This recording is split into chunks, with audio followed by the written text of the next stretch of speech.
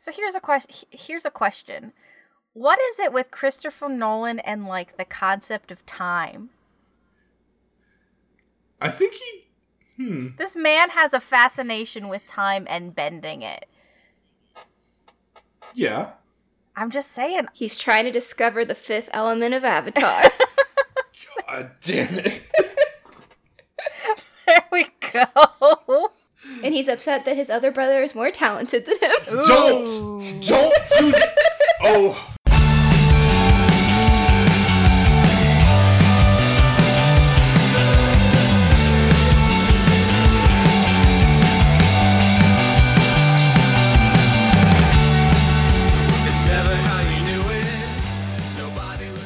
Hi, I'm John. And I'm Bethany.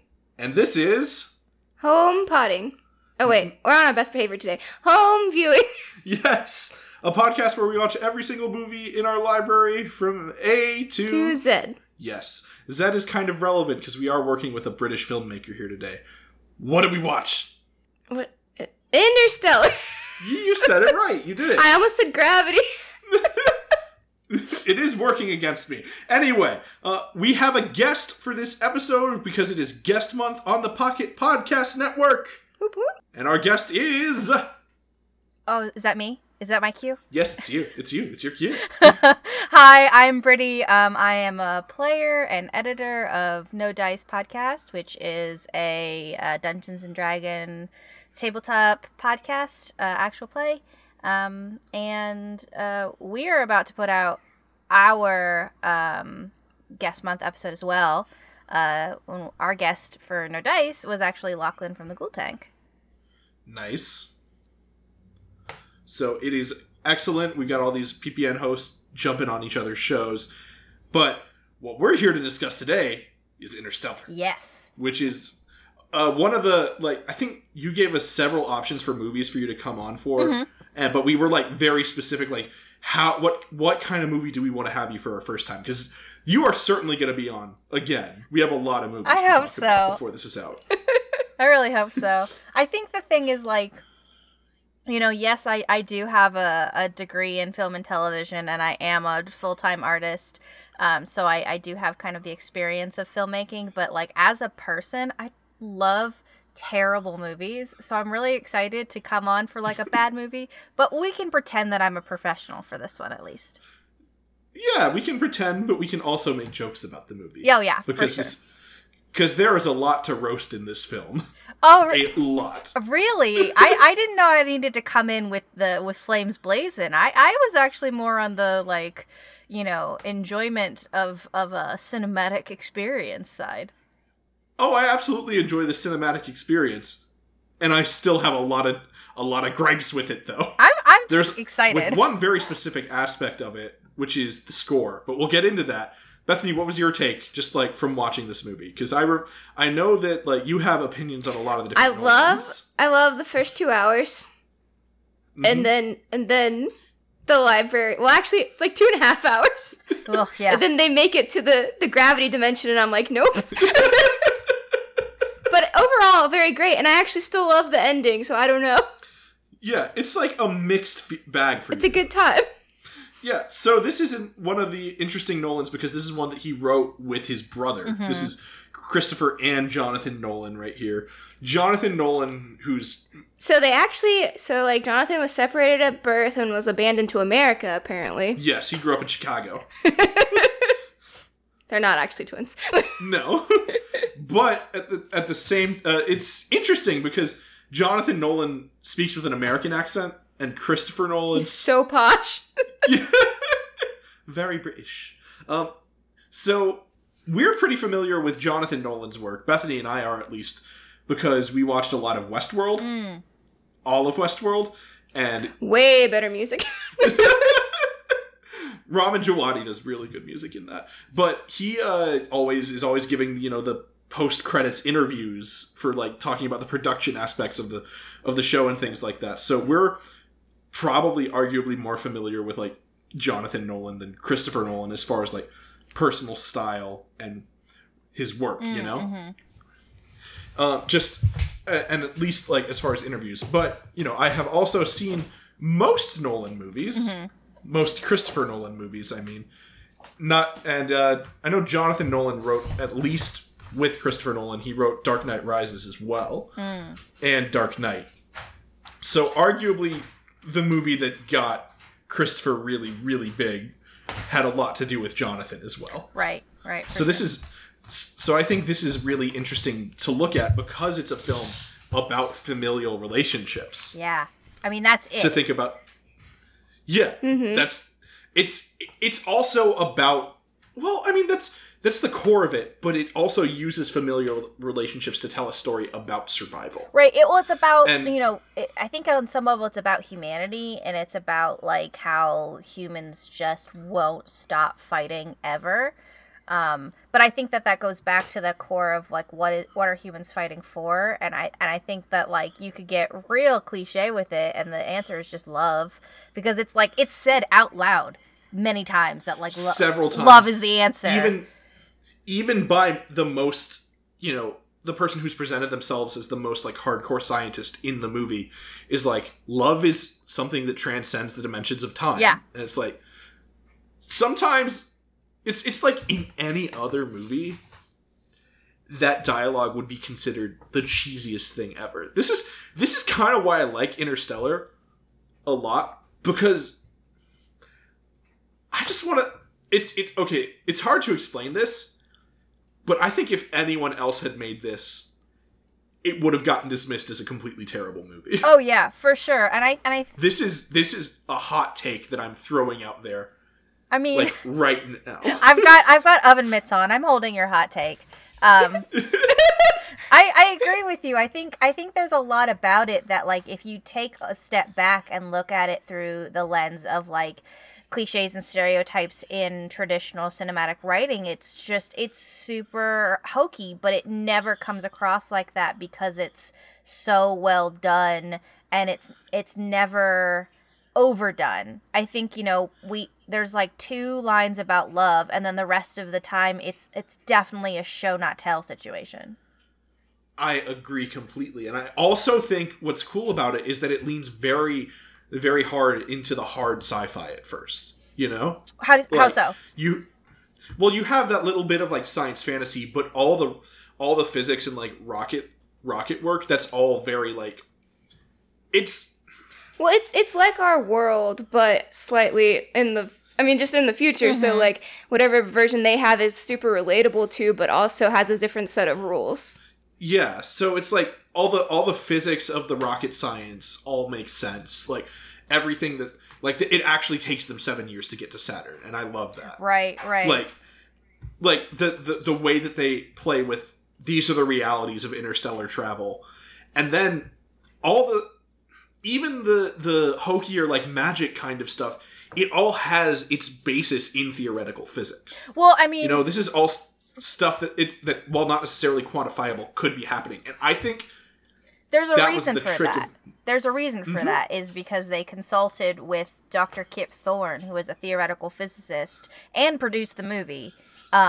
Who? Oh, he's got a producing credit. Yeah, he's got a producing credit, and like, he spent time with the Nolans as they were writing it, and saying that as much as you can do the fantasy elements, like, and I'm not trying to put words in his mouth, but essentially what it boiled down to, from what I read, was, like, he said, everything, if I'm going to be on this movie, everything has to be plausible or probable in the science department, and, like, to the point where this is one of my favorite things, is that Dr. Thorne collaborated with a visual effects company with, like, actual theoretical math to create a CGI program to create the simulations of events, including the black hole, and, like, that created, like, new science. Like, he wrote academic papers off of that. So this movie contributed to science? Yeah, 100%. Oh, I love it. And I just love all the space work too. Mm-hmm. Like, the VFX for the black hole. Yeah. Just, I mean, that's really based off of math. That's based off of the science of a black hole. I think the other thing that's really, like, indicative of how much they paid attention to the science is You know, one of the things that I don't think people give credit to is how do you light space, right? How do you put someone in a spaceship and then make it feel like they're actually there? And from what I could tell, they actually referenced videos of people in space for their lighting, including the music video that Chris Hadfield did in space. They use that as lighting reference. Oh, yeah. Yeah. Colonel Chris Hadfield, the Canadian astronaut. What? He was on the International Space Station, and he made a music video to David Bowie's Space Oddity. Space Oddity, and he filmed it in the space station. And so it's real video of a guy in space, and so that's what they use for lighting reference for some of the scenes. Wow. And I think that the use of spin gravity and then making the lighting work with the spin gravity created some like really emotional effects. Are there that many windows in a space thingy? Ship? You know. There typically are portholes like that. That's what I couldn't get over, is how much light was coming into the like natural light. Well, quote unquote. But I mean, just like the scene when he's watching the message from Murph, and because he's spinning, the light passes over his face like every like few seconds or so. I love it. It's because it's that effect of when like a light passes over someone's face and you see the different shapes in there when the light and the shadow cast, and it kind of like really emphasizes his fragile emotional state in a way. Yeah, the lighting's really well done in terms of like what it's trying to convey in this movie. And that's the thing I think about Christopher Nolan films, is like nothing's ever a mistake. It's all very intentional, but it still has room to kind of be organic, which I think, you know, there are some directors out there who like nothing is a mistake because it's so meticulously planned, and so there's not a lot of room for change. Like, for example, and this is not to say in a bad way, but like Edgar Wright films, like everything's so meticulously planned because there are so many layers that Edgar Wright wants to have involved in the story. And I think that's because everything has to be so perfectly edited in time. Right, right. And that's, you know, Edgar Wright's thing, whereas I think with Christopher Nolan, it's about, like, all the details are there on purpose, but there is room for everything to feel like it's part of a reality. Well, I think a lot of it is because he's a very circular storyteller. He I mean, I talk a lot about the hero's journey, like, on and off mic, but... No, I can't think of a single one of his movies that doesn't have that kind of open, now our hero's moving on to do something else feel at the end of it. You know, he always sets them up as kind of a cycle where it keeps going. The world of the film is still alive after this. That happened in The Dark Knight. It happened in Dark Knight Rises. It happened in Batman Begins. Those are perfect. Yes, I know they're all Batman movies, but they're like really good examples of that because it's left open-ended. Like, the world of the movie is still happening after this. You see it in The Prestige. You see it in Memento. You know, all of his movies, he leaves space for his characters to grow and develop more after. But you never feel the need to, like, have to pull in a sequel, you know, like it feels like a real world that you're like, cool, I've absorbed the story that was being told, and I know that people continue to live after this, but I don't personally need to know what the next big thing is. Like, you feel satisfied. Now, you do feel satisfied. Though I will say, I would love to see an Anne Hathaway Matthew McConaughey space colony film. No. Leave me alone. Every movie that you mentioned, I was like, I would absolutely 100% not want to go see the sequel to that. But I think that's because it's all wrapped up in a way, like... Yeah, I mean, I don't think... he wraps it up, but he leaves it... You say he wraps it up, but I think he leaves You gotta wrap it up, but leave an air hole. Gotta let the story breathe. Yeah. I mean, it does breathe. I don't think that there would be anything inherently more interesting or more well done in a story from the story of the new Earth colony, essentially, because, like, what are you gonna accomplish off of that? Because the thing about it is, this whole story is about, like, Earth is dying, we need to find a solution, and then at the end we find the solution. So there would be no continuation of that particular struggle with a colony situation. I understand that. it's just one of those things where it's like, there is a story to be told there in the back of my mind that's like gnawing at it a little bit. It's one of the, but I also just feel like, well, I mean, here's the thing. I feel like we could have gotten more time with Dr. Brand. Oh, 100%. Mm-hmm. And Murph. Yeah. Yes. Oh, yeah. It was very dude-heavy. Not to say that Matthew McConaughey didn't fucking kill it in this role, but it was very dude-heavy. Yes, I agree completely. Even the robots were dudes. I agree. I agree with that, even though... Weighing it down. Even though I love the robots so much. Me too! Yeah, John? I do. John is in love with Tars. Tars is my best friend. Tars and I will defend him from everything. Good. The thing about Tars and what's the other one's name? Case.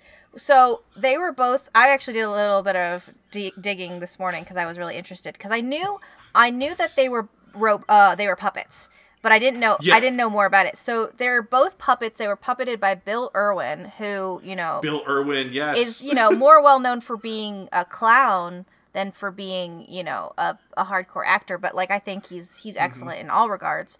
But that's why he was brought on, is because he had the ability to like really take inanimate objects and bring them to life. But that I also think that that's why Tars works so well, is because he was able to voice it and puppet it and create like a persona for a square, essentially. Yeah, the comedic timing that piece of 4 beams of metal has is incredible. It's very good.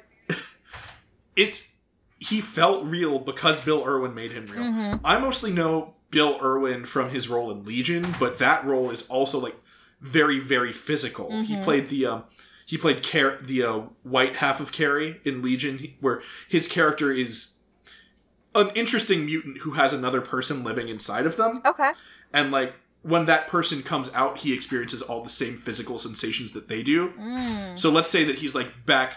This is very extraneous, but it's just giving context for how he can do so physical of a performance. So let's say that the person who's living inside of him is in a fight somewhere else and getting beat up. He is also experiencing those motions that she's feeling. So she gets punched and he gets thrown to the other side of the room, even though he's miles away. So he can throw his body into a role in a way that I think made him really understand how to make the physicality of Tars work. Yeah, for sure. And I think I think Tars and Case just as characters are so important to the story because it never feels like, oh, it's a robot. Like there's a backstory to them. The way that they sound like humans, I think, is actually really vital to the whole thing because, they could have sounded like Siri. They could have sounded like, any kind of AI that we're used to, but instead they sound like real people, which makes us as an audience care for them. And, it makes it still kind of sad when, they pop off the space station at the end. Yeah. Where you're like, I wasn't ready to let them go, even though in the back of your mind, that they're kind of inanimate. Now, the one thing I was... They're expendable. They are expendable. And they've been set up as expendable. But they aren't emotionally expendable. Right. Like, that's... Mm-hmm. And Christopher Nolan actually, in this one little behind-the-scenes video I watched, he, refused to call them robots. Because I think that's the thing, is they're not robots. They're both tools and people kind of at the same time, but they're never, robots in the ways that we think of robots. They're true artificial intelligence in a way. Yeah. In that if you were talking to them and you didn't see them, they could absolutely pass a Turing test. Right, exactly. And the thing about it is, the thing for me about this movie is, this is such a great example about how I feel about this movie, is that we can have, such an in-depth conversation about these, artificial intelligent robots, machinery, whatever we want to call them, and that's not even half of the interesting things about this movie, because it's so rich in the layers and the lore that they don't touch on, that I think is perfect, because the more that you go into detail about things, the less the story becomes important. And the story always is about this one man trying to save the world. It really is not, like, it on its outside, it looks like the most plot-driven story ever. Mm-hmm. The humans are running out of food. We have to find something. But it's such a character study at Yes. its heart. Specifically for Coop, but by extension for Murph. Yeah. You know? Like, we haven't even mentioned Timmy yet. Yeah, your boy's in this one. My boy Timmy. In, like, the first 30 minutes of the movie, Timothy Chalamet. Oh, yeah. I already forgot he was in it. Because it's not important. Like, it becomes about the character and less about the actors playing the character. Exactly. But that's, like, again, that's another really interesting kind of device of this way that this world is built. Is it's built so strongly that Christopher Nolan never feels like he has to turn to the audience and say, and now these characters are 20 years older. Like, it just is. And that's the thing about Tom that I really like. There's a bunch of little plot points about Tom that we hear and we pick up on. Yeah, in the messages. Yeah, but that never become, like, plot relevant. And I think I got so used to, like, stories and films that are big and cinematic that every time a character speaks, it had to be something that would drive a further point home later. But, like, one of the things we learn is that one of Tom's children dies. Yeah. And then that's it. And we never see Tom and Cooper never meet again. Like, that's it. But we get this, like, we get this whole story that's unfolding. I think it really plays into the aspect of, like, the time slippage. The time dilation, yeah. Yeah, it's really good. It's phenomenal because you have to see Cooper become a grandfather and then find out that he's lost his grandchild in the span of 30 seconds. Yeah. And that scene of Matthew McConaughey weeping has been mean to hell. Yeah. Yeah. But it's also still so emotionally affecting. Yeah, because it's really well done, and it's not like a, wailing to the heavens thing. It is just a man experiencing emotion because, again, his whole life essentially just flashed before his eyes. Mm-hmm. Talking about emotional beats, the punch to the gut when you realize that only a few minutes have passed on the water planet when they arrive there. Oof. That, like, from when she landed, from when the first astronaut landed, and that she died as soon as it was, and it's just been the first signal passing. Yeah. For, like, years. That is devastating. That sequence specifically starts to fuck you up, just like with, oh gosh, what was the other astronaut's name? I can't think of his name right now. God, I know Romilly, I know Brand, I know Man, and I know Cooper. Anyways, the astronaut that was on the spaceship when they went down to the water planet. Romilly. Yeah. Like him being older when they open the doors is like, it hits you because it's like, that's when things become real for the characters and for the audience, that time is gonna be different, and it becomes a resource like, gas and, well, not gas, they don't use gas, but like fuel and food. Rocket fuel, But thinking of time as a resource with it, and you can think of it conceptually as a person, but then the minute that it becomes like fictionalized reality of we see it, we see the changes in the way that time works within the different planets that they go to and the ships and all that due to the black hole. Yeah, it gets to you because then you just start thinking about time, and it's like, again, Christopher Nolan has a thing with time and bending it and changing it, and I get it, like, it's a very human, I think, reaction to the reality that time can't go backwards kind of deal, but still, it's a lot. I think that sequence is also one of the spots where the score really works because of the ticking. Yeah, the beats. The ticking while they get there. Yeah, they're so good. And I guess that on that planet, the beats per minute is like equivalent to years or something like that. It's days on Earth. So every 1.25 seconds is a day on Earth. Yeah. Within that reality, people have done the math to like calculate it out. And that's so just, I would not want to know. Yeah, right. So there's a tick every 1.25 seconds, and it's just, oof. Yeah. Hans Zimmer. I have complex feelings about Hans Zimmer. As a person or as a composer for this movie specifically? As a composer for movies in general. Okay. All right. Especially Christopher Nolan movies. Okay. Okay. So, he does the scene where they first dock with the Endurance in Earth orbit. He has a really haunting, like, violin piece that, like, is very, like, romantic in a way. And I mean romantic in the terms of, like, the romantic composers. Mm-hmm. And it's very haunting and kind of like establishes this sense of wonder that you have at them being in space. And then he does, whenever they're in peril, he does that like organ piece that sounds almost like a fugue a little bit. The do do do do do do do do do do do, that one that just kind of ratchets up the tension. So he's very good at using the music to like strike a mood.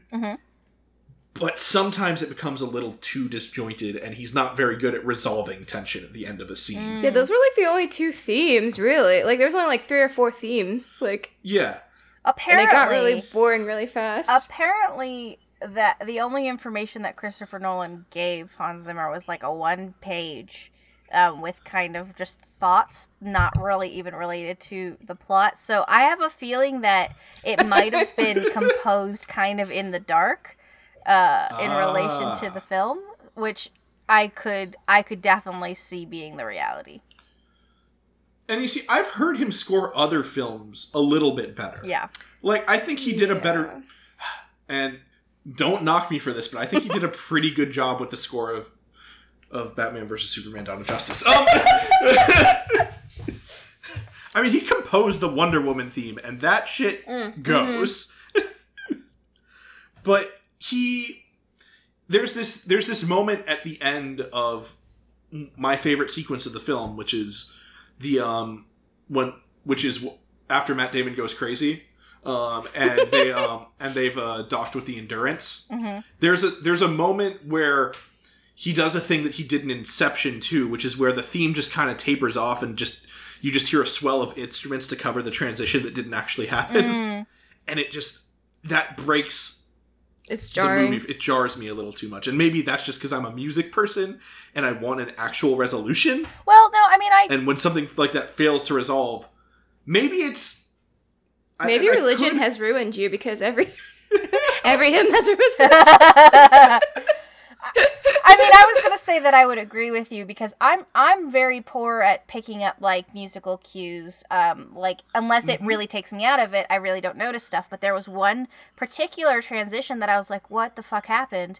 It sounded like it sounded like the music got cut off like in the edit and not in the like score. And that also may be the case because who knows how that goes. But it was right at the end of Cooper getting all of the messages from Tom. He like puts his hand up on the screen and then the music that was underneath just stops. Oh, I liked that. It didn't, like, it took me out of it. And again, not to say that isn't a choice and it didn't work for the filmmaker, but like that was the time I noticed that there wasn't it can break it. Yes. There wasn't a resolution to it. Yeah, I agree with you on that point. And I think the thing about it too is I'm wondering if there was maybe some kind of tension between the composition and the sound design, because there were a couple moments that I thought were such excellent uses of silence or muffled sound design, and I thought that was really good. And what I'm wondering is if those moments had to be fought for in the post production of the sound designer saying, "Hey, I don't want anything here," and then then there being a potential like, "Oh, but what if we did composition?" Like I don't know, and again I don't know. I'm making kind of some assumptions here, but I think that the sound design was so good that there were moments I wish there wasn't underscoring because the sound design really could have popped off.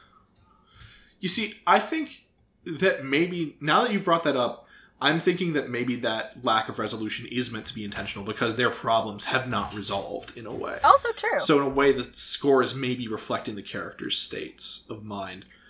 But speaking of silence, Yeah. All the commitment. I mean, you were talking about the commitment to scientific accuracy. Mm-hmm. The silent explosion in space. Ugh. Just incredible, because you have to experience it like they experience it. And it just feels like a moment of holding your breath. And that, I think, is such a powerful kind of feeling as an audience member. It's really hard to kind of manufacture that. And so for that to feel organic and that to feel like part of the sequence is really powerful. Mm-hmm. It's just really, really beautifully crafted, like, overall. Like, I mean, we've talked about the sound design, we've talked about the visuals, we've talked about the story, and it comes together in a certain way that you just... I don't want to engage in, like, in exceptionalism with Nolan, you know? Yeah. I don't want to be one of those guys who does it, but I just don't know that... I mean, it kind of is an auteur kind of thing, isn't it? Yeah. Like, yeah, and I think... Where this doesn't work if it was done by someone else, in a way, because... it is, in a way, a deeply personal story. Yeah, and there's I definitely think there's something to be said about, like, what you were saying earlier, Bethany, about we get to the library and things start to kind of feel a little funky, but I don't think that there's a way that you could resolve that storyline specifically without that, but it just... one of the things I wrote down that I was like, I don't know if I feel the, they brought us here and they being us in the future, and then the, like, I'm in a fifth dimension that I can control aspects of time. Like, that's the point where I was like, all right, I guess we're going more fantasy realism than space realism, but it's still powerful enough to be a story about love that you are willing to kind of at least sit through it.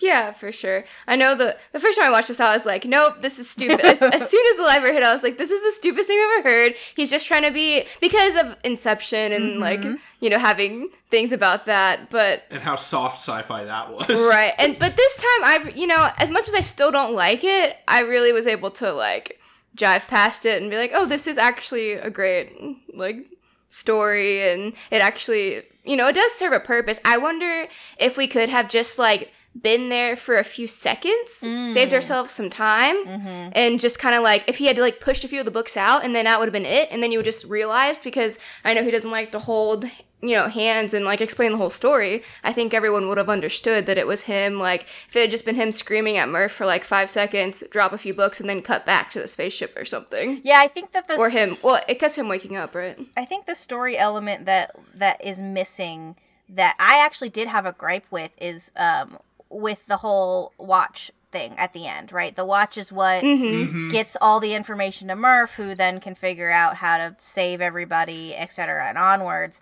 But the thing that I found hard to kind of parse was, like, how is that the moment that Murph decides that her father is talking to her from beyond time? Like, there's no other times before that would have made me believe that was something she was willing to accept as a reality. Because, again, we're talking about, like, scientists. We're talking about a woman who, gave up that her father was ever going to come back. Like, so then there's this moment of her being like, oh, this thing is my dad, for sure. Like, I would have believed it more if it would have been not related, if she wouldn't have said to her brother, Dad's come back, and showed up the watch. Like, I would have believed it if it would have been a continuation of the quote unquote they, even though I hate that bit. Like, I would have believed Murph's acceptance more if she would have been like, oh, they're talking to us. I kind of see it. But I also think the choice of the watch is something that he gave her. I don't know. I really like the symbolic resonance of that. I think him saying to her brother he came back, that didn't work for me necessarily, because I do think she would approach it with a little more skepticism. But then you consider that she believed from the beginning that something was talking to her and was never actually scared of it. Like she establishes that pretty easily. I think the thing that's hard is the significant. Sorry. So no problem. I think the significance though is that it's in a moment when she has finally decided to return home for her family. So in a way, I think it kind of parallels her journey. Like she's come back. Murph has decided, I have to save not just Earth, I have to save my family too. I have to save these people. And it's sort of her realizing, in a way, what motivated her father. Because he wasn't just trying to save Earth, he was trying to save his family too. Mm-hmm. So I think that it kind of... I really like the emotional parallel of that moment for both of them. Where they realize, like, what they've had to do to save not just humanity, but their families as well. Because, she burns her brother's crops. That's his food. She has to do something that she's kind of opposed to maybe guarantee that there's life for her nephew. And I don't know. I think there are a lot of interesting parallels between Murph and Cooper that could be explored more in a different space. Mm-hmm. I don't want to unpack it all here. But I think that's the moment that she understands her father, and that's why she's able to understand that it is him communicating with her. I like it a lot.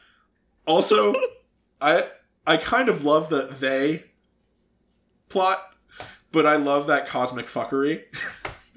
Like, I like that when it's used everywhere. That's like, people from the future have transcended and ascended in a way. Like, I love the idea of transcendence and ascension when it's explored in a lot of different narratives. Feels a bit Doctor Who, doesn't it? Yeah, a little bit. It's a little Doctor Who, it's a little Stargate, it's a little Buddhist, and it's a little Catholic in a way. Oh gosh, we don't need to go there. But I think it's interesting, the idea that eventually humanity not just let slip the surly bonds of Earth, they let slip the surly bonds of this dimension, of this plane. Like, it's something that you see in, like, other media too, like Superman Red Sun, which is... God. Can you pick a non-superhero movie? It's not a movie, it is a movie now. I haven't seen the movie yet. But it's a comic book. It's a... the thingy with the stuff. The adaptation where Superman lands in Russia instead. Yeah. And it's revealed that Superman isn't actually a Kryptonian. He's from an advanced... He's from the far future of Earth. And it's like, kind of this idea that humanity does become so advanced eventually that they do crack the code of time and dimension. I love far future sci-fi. I just do. Yeah, but that's the problem, is that this movie is not far future sci-fi until the last, third of the movie.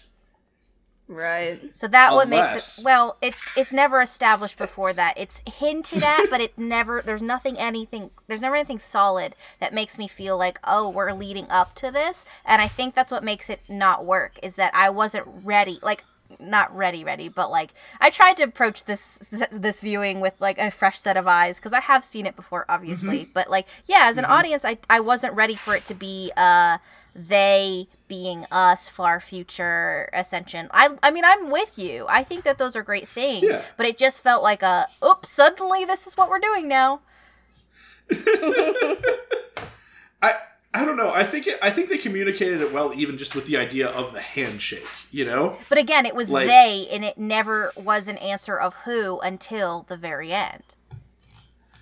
I mean, we always had to know who they were. No, see, I feel like you're just going with it, though. Yeah, John, you want this. Just happen? See, this is the same Inception problem. Yeah. How does a wormhole just happen to appear in our solar system? How does that work? No, that's not what I'm saying. What I'm saying is that from the beginning, I felt like the dialogue insinuated that the NASA didn't know who they were, but they knew that they was some kind of being who had the ability to create wormholes and, send Cooper to NASA, with the coordinates, etc., and onwards.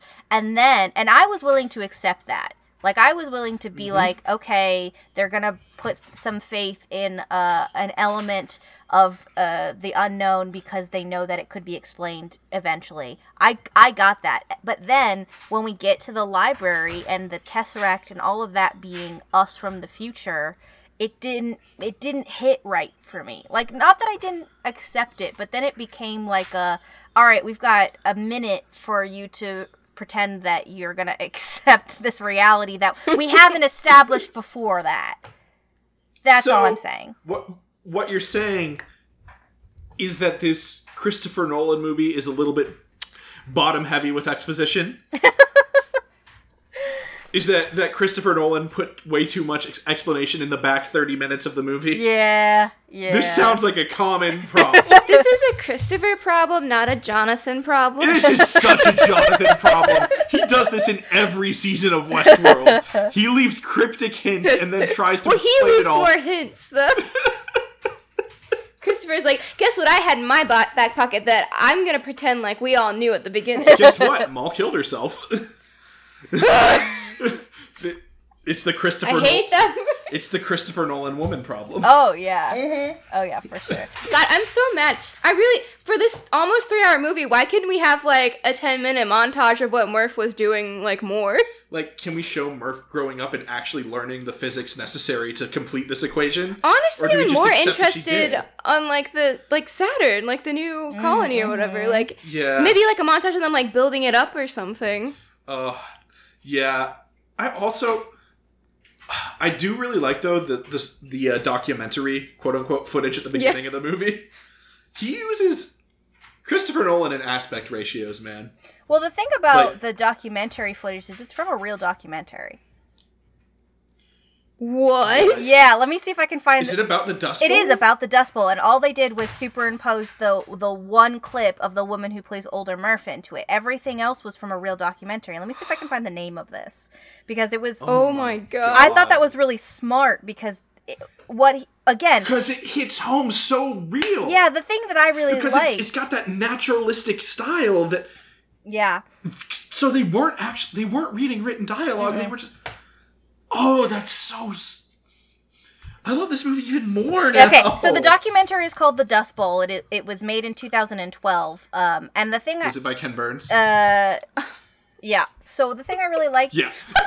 The thing I really liked about using the documentary, though, is because it gave us a sense of reality of... Like, this is a real world. Like, that's the thing I really liked about this movie, is everything felt real. None of the tech felt sci-fi. None of anything felt, out of the ordinary. And I think the documentary at the beginning really helped sell that. Mm-hmm. Oh. God. I thought you were making a joke. When you said... When I said what? When you guessed... No, I did, because, listen, that naturalistic interview style, it's very Ken Burns. Yeah, but now you're correct. It was half a joke, but I was also like, it's probably Ken Burns. And the name, just the Dust Bowl, that's his naming convention. Yeah. That's just the truth. Okay. Let's go to the concession stand, get some popcorn at our baseball game, because that's the only crop that's left. I would kill for a hot dog.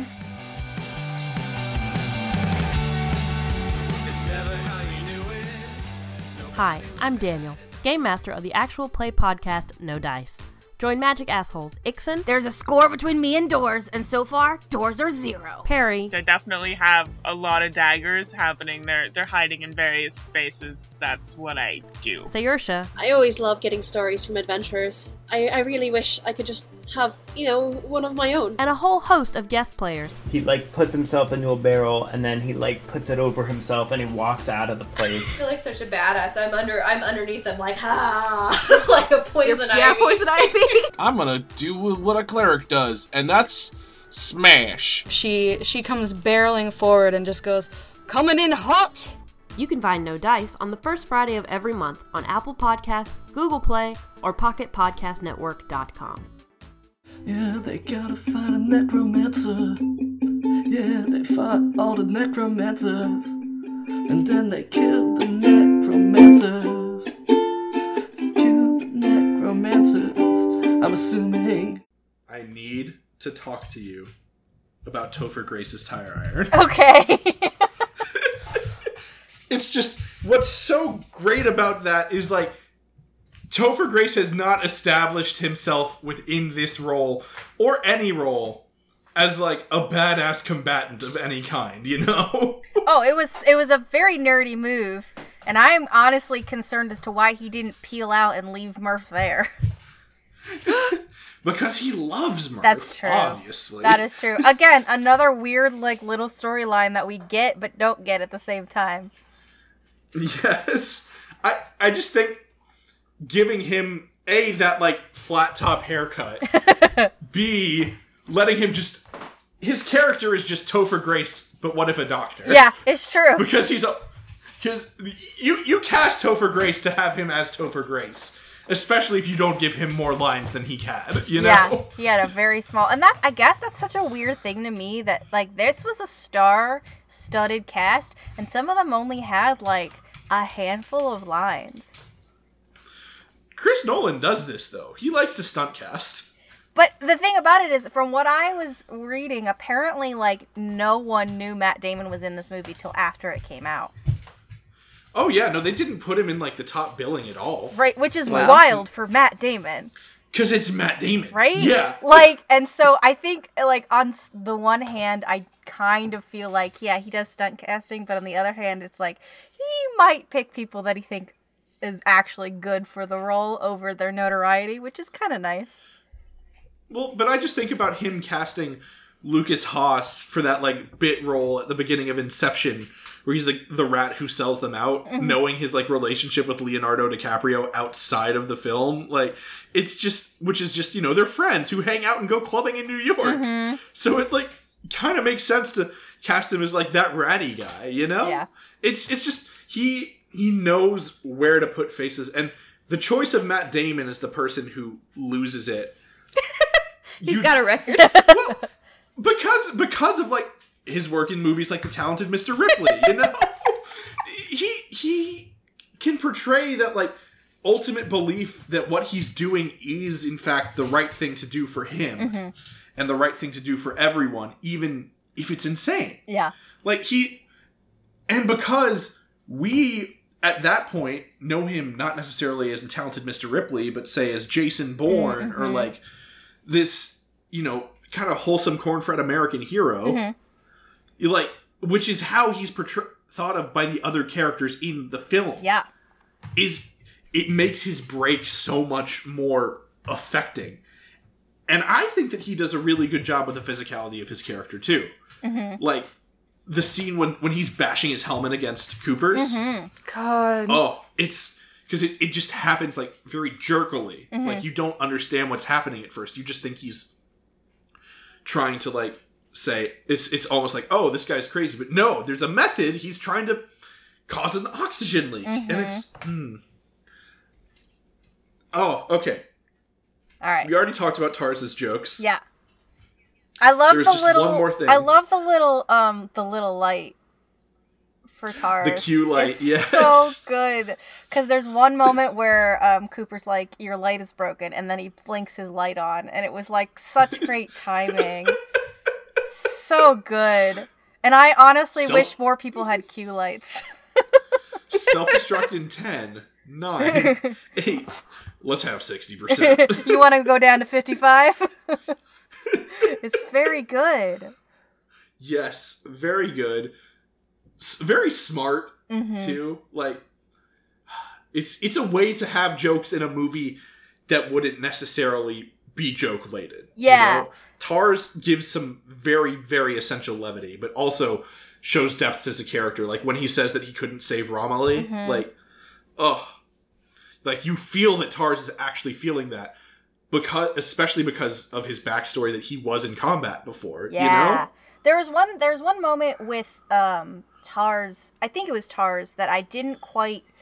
Or maybe it was Case, one of the robots. I didn't quite, like, feel like this worked in the writing, and this wasn't anything to do with, like, the joke aspect, but when Cooper's like, oh, I'm gonna spin at the speed and connect, And the one robot is like, well, that's impossible. And he's like, no, but we have to do it. Essentially is like what the lines kind of end up being. I'm like, why would you argue with a robot? Like, they're there to like tell you what the actual reality of the situation is. It was a very hero moment. I get why it's there. I was just like, really? I think it makes sense with his introductory scene, though, because the reason that he went down was because the robot pulled him out too fast. Mm-hmm. Like, that's his backstory as a pilot. So he's kind of been arguing with robots since the beginning. Yeah, I love the scene where he argued with TARS for the first time, though. Like, it was so intense. I really liked it. I'll have you driving a Combine. Yeah, it was so good. Anyways. Him as an engineer, it's really good. Yeah. And there's one last thing that I feel like I need to talk about, which is the use of aspect ratios. Okay.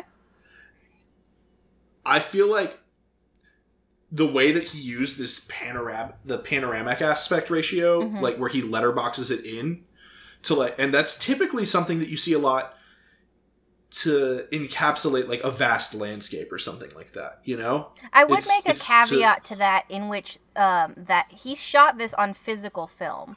So it wasn't a choice of aspect ratio in post, it was a choice from the beginning. Again, we're talking about Christopher Nolan making like purposeful choices going through. Yes, exactly. Yeah. So that is a true caveat. So but what I'm saying is that sometimes it's letterboxed, right? So sometimes he did shoot on this panoramic film, like on this wider screen, but he didn't use it like people tend to use it. Yeah. He used it most of the time for close-ups on faces. To especially like to really put us into the point of view of the character and experience what they're experiencing in a way that like closes us into them. Yeah. Because like one really good example I've seen of the panoramic aspect ratio being used in the latest season of The Expanse, another hard sci-fi on Amazon Prime. There's it's no, but this is a really good example of like a deliberate usage to like. So there are scenes that take place in our solar system, and there are scenes that take place on the other side of a wormhole. And whenever they're on the planet in the other side of the wormhole, they use this letterbox panoramic aspect ratio that really drives home, we are not in our familiar territory. We are in an alien world, and we are stuck here, kind of. Like, the letterbox closes the characters in, and it closes the audience in, too. Like, it's usually spatial, but he uses it, like, emotionally. Yeah. Christopher Nolan uses it, not to emphasize the space, but emotionally, like you just said. So, which is kind of the opposite, because we're used to these facial close-ups filling up the screen, like, fully. But instead, by choosing to black out parts of it, by choosing that film to shoot those, I think it forces us into their perspective, in a way. Again, there's a lot of things, I think a lot of choices that Christopher Nolan makes that makes it feel like we are a part of a true reality and not a fictionalized reality, even though it is a fictionalized reality. But I think that that's a great example of it, is the design, as the choices being made to capture everything, and then the incredible like design of the world and the set and the world building. Like, it all is places us right there with everybody. And one last bit of the world building. What, did you want to say something? Well, I was thinking maybe it's more like when you see something through a helmet, you know how it's kind of like clipped? Oh. So and I always felt like we were with like Matthew McConaughey's character like the whole time. Like, you were never really on Earth. You were kind of like seeing things from like another perspective, even though it was real, you know? So I was wondering if maybe that was like a pullback to like, no, you're this one character seeing all of this.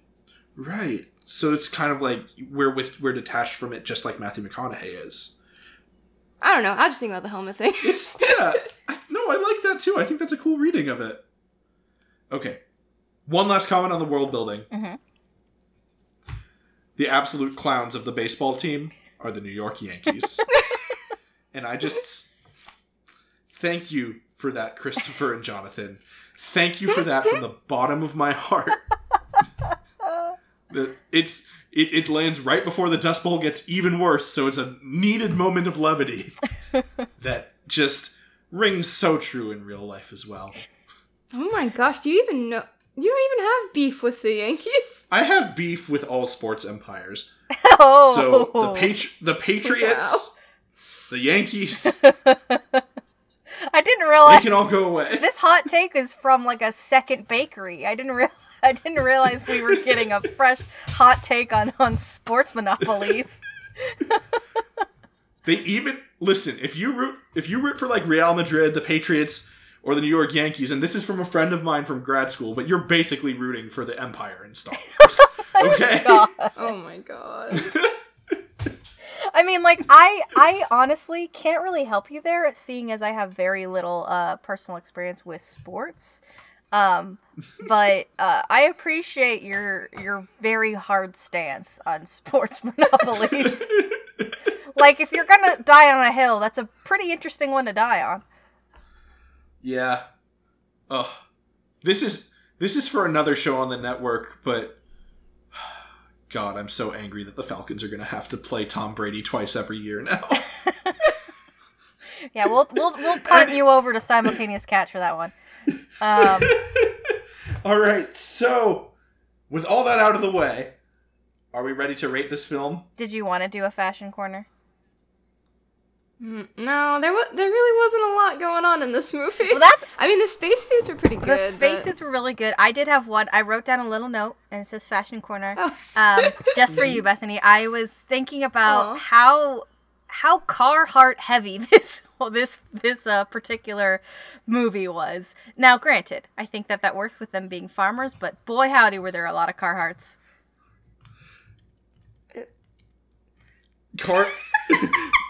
Bethany was like not sure what Carhartt was. Oh no. Okay, so Carhartt is that may be a largely Midwestern phenomenon.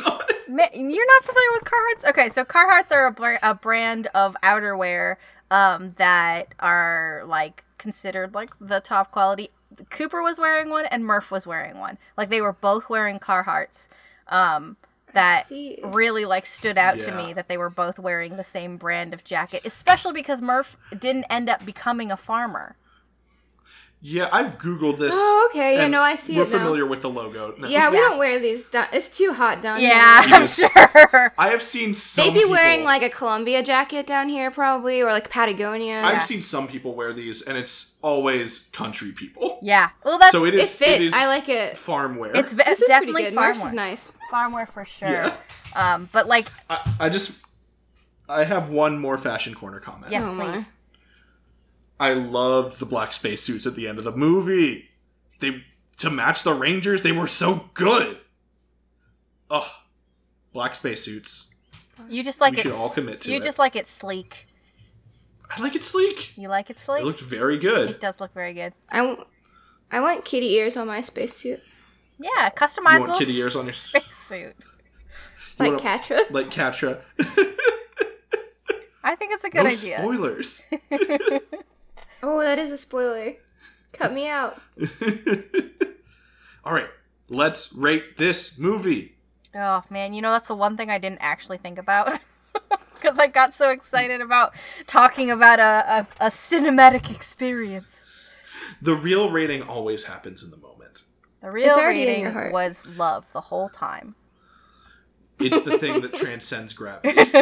Oh, no. The real rating was placed to us by them from the future. My rating is currently lowering as we do this. So what are we rating out of? I think that we have to rate it out of years lost near a black hole. Okay. All right. So, like, yeah, how many years did you feel like you lost watching this movie? Not quantifiable. We had to watch this movie in parts because Bethany's been actually kind of busy with school. Mm-hmm. But we did watch all of it. We did do that. It's a long-ass movie. So long. It's so fucking long. Okay. One more hot take, and I'm sure it's from Bethany. How much time do you think we could have cut off this movie? At least an hour. At least. Oh, yeah. No, for sure. 100%. But, like, I don't even know where. Like, that's the weird part. Because it's dense. Yeah. Like, it's not like it was trash. It was just, like, we probably didn't need it all. I think a lot of that is just, we're not used to, like, epic pacing anymore from, like, a blockbuster culture. But the thing about it is I think that just the timing was directly proportional to the writing. Like, I think the writing could have been pared down so that it wasn't such a long movie. when are we going to bring back intermissions? Ooh. Yes. Like, if you're going to make a movie longer than 2 hours, or even longer than 2 hours and 15 minutes, I think you need an intermission. I think it worked for Lawrence of Arabia. Yeah. And I think it could work for this. Yeah. I agree. Okay. How many years? Who's going first? Don't we let the guest go first? I think we could let the guest go first. All right. Let's let the guest go first. Well, I wrote down while we were talking. I wrote down a number, but this was before you said years lost. But I think we'll translate it. I have an 8. We ran out of 5 typically.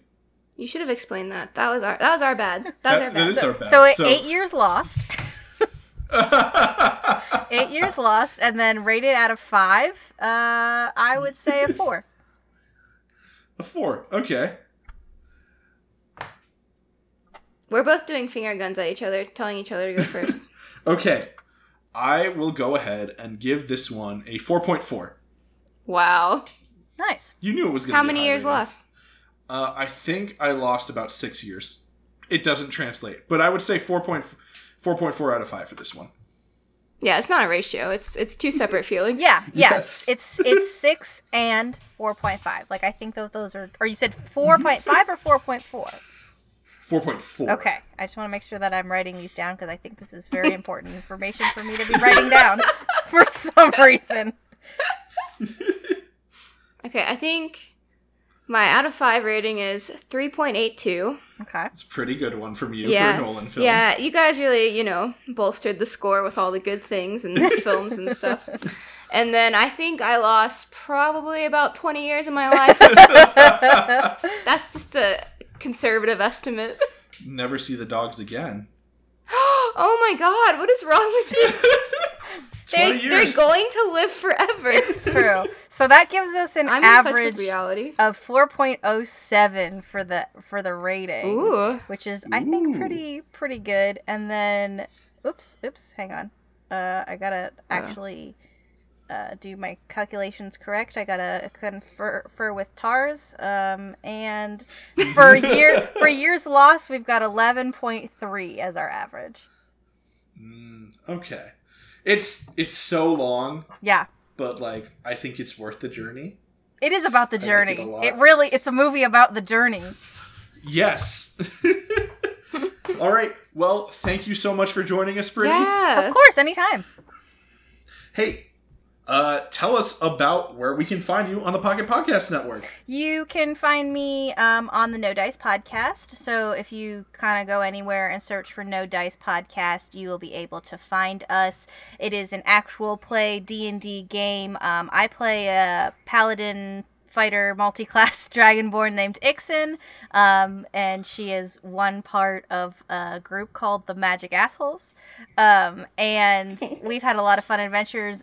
We're about to do our guest month episode, and then we're gonna kind of do some more of our regular adventure. As always, I can't say enough good things about the past 2 episodes that were just released, which were the Fantastic Adventures of the Magic Assholes, which John helped write and make a reality. Also played Athenio on that. A lot of fun on those. Yeah, they're super, super good. So if you haven't listened to those yet, I highly recommend you check those out. And then for me personally, I am at Britty Lee Film, which is BRITTYLEA Film at pretty much anywhere, any social media platform. And that's kind of a combination of the stuff that I'm working on right now. There we go. Our theme music is Oil Waves by the Organ Machines from their first EP, which you can find wherever you stream music or on bandcamp.com. And what else do we normally talk about here? Oh no, this didn't look good. We've got other podcasts on our network. Yes. Besides No Dice and Home Viewing. Yes, we do. Ooh, go check out my guest spot on Them's the Facts. Yeah, that should be out. It is out. That is out. It is. Yes, so definitely go check that out. So we had a lot of fun making that one as well. And pretty much every show on the network has guest spots. I have a guest spot on Sorted, and then Sorted has a guest spot on Steampunks. There's just this entire wonderful web of guest hosts on other podcasts throughout May. So it's definitely worth checking out to find out more about the network. So, until next time, I'm John. I'm Bethany. What are you waiting for? I don't know. Don't buy too many Blu-rays. Close enough. Don't buy any more DVDs. It's never how you knew it. Nobody looked at it that way but you. Oh, we all saw him drowning, but you were the one with the blood on your hands, singing I never saw the one. Pocket Podcast Network. Quality programming right to your pocket.